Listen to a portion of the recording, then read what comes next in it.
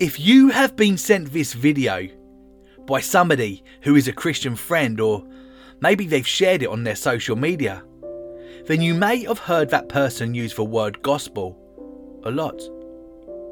The word gospel simply means good news, and for many, good news has been in short supply over the last couple of years.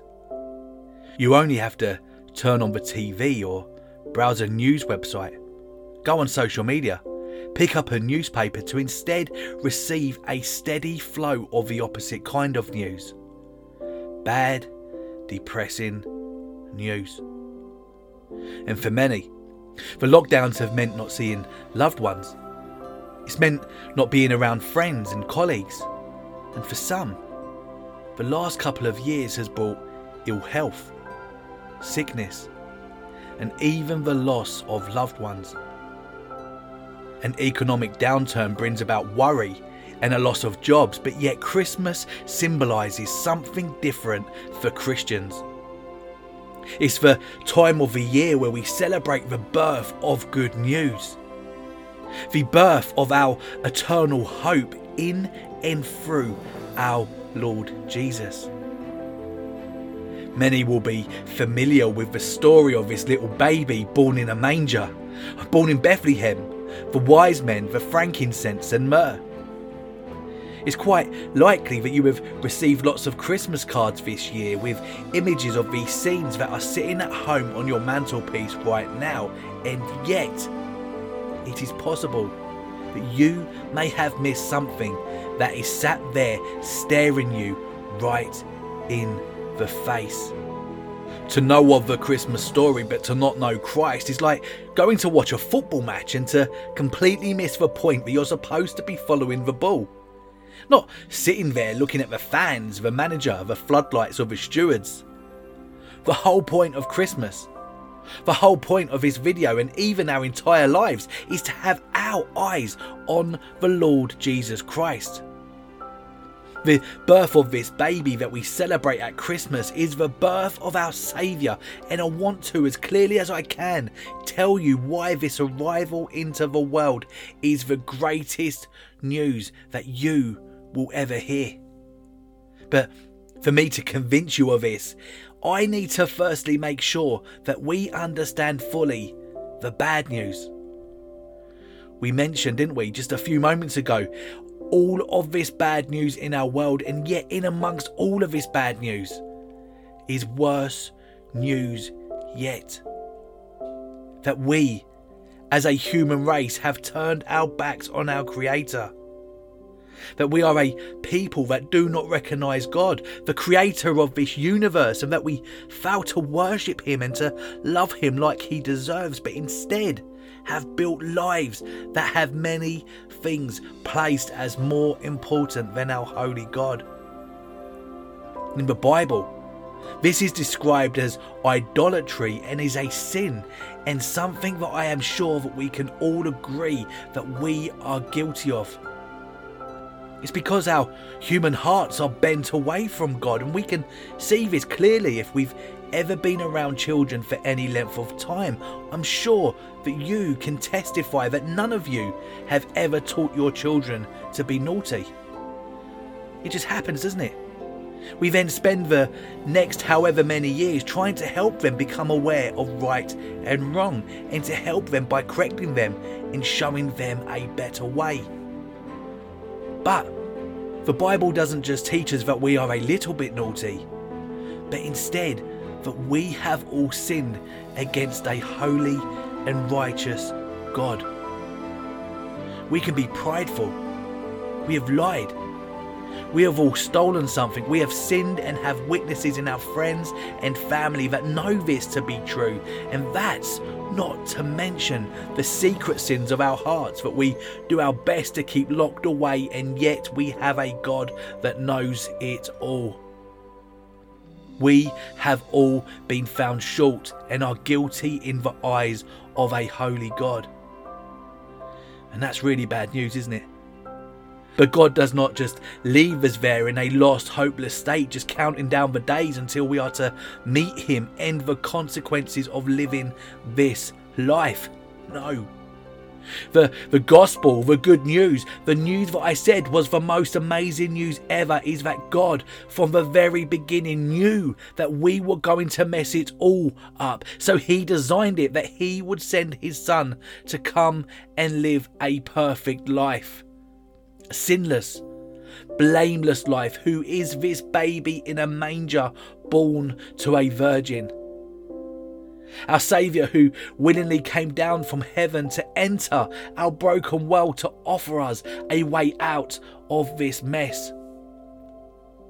In Luke's Gospel, in chapter 2 verse 11, it says, "For unto you is born this day in the city of David a Saviour, who is Christ the Lord." So, how is Jesus the Saviour? How did he do that? Well, by living a perfect life for every second of his time on earth meant that he was innocent. He then takes that innocence, that righteousness that he won, and he then offers it as a free gift to those that put their faith in him as Lord and Saviour. It's the great exchange, what theologians call substitutionary atonement.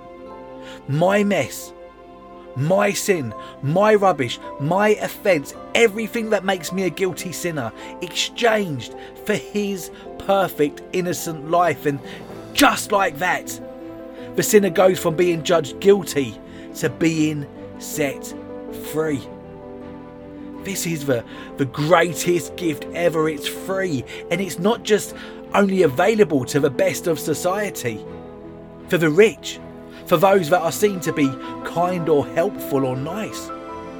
This isn't only available to people of a certain colour of skin or age or status. This is a free gift simply received by the grace of God through faith in the Son of God, Jesus Christ. For those that recognise that they have sinned against a holy God and that they have no righteousness within themselves.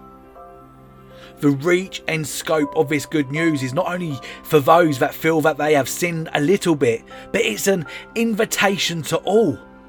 No matter how much you have messed up your life, no matter what situation you are in right now, however hopeless that may seem, God knows it all, and he says, "Come."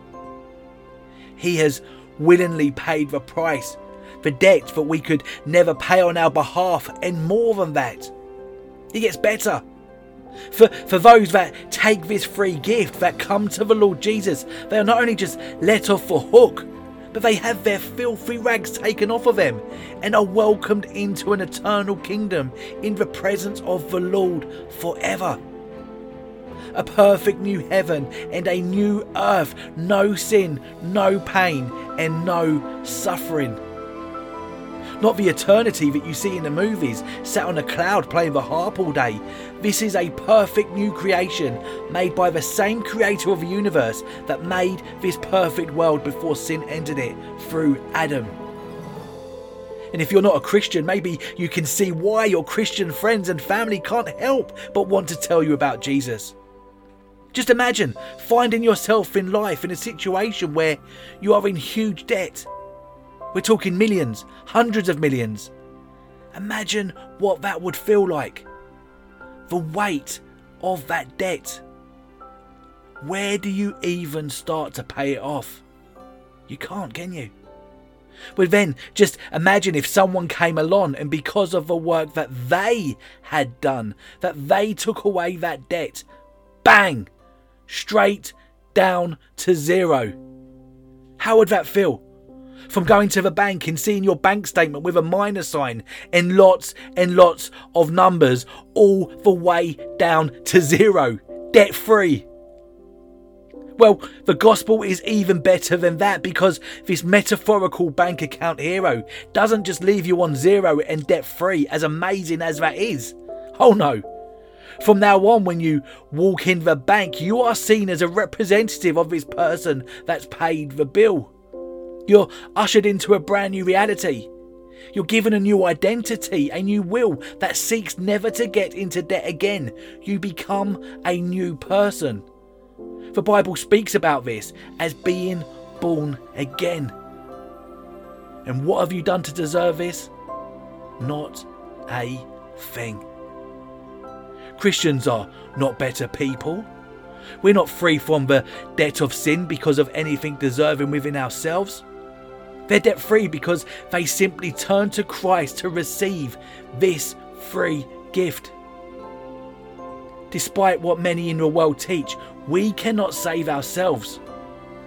On the day of judgment, when you are called to give an account for your life, you're not going to have your good deeds and bad deeds weighed and measured on a scale to decide where you will spend eternity. We know that it can't work like that.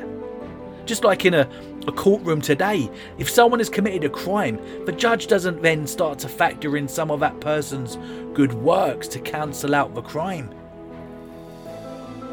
But yet, it is in that acknowledgement of guilt that God calls us to repent, which means to turn to Christ and away from our sin, away from being lost, which we receive by grace through faith in Him as a free gift. And right now, in this moment, this gift, this invitation that I have been describing is all wrapped up and has a name tag on it. Is that your name? Will you click away from this video, leaving the greatest gift ever still under the tree? Or will you hear the cry of our Lord and Saviour who calls to you and says, "Follow me"?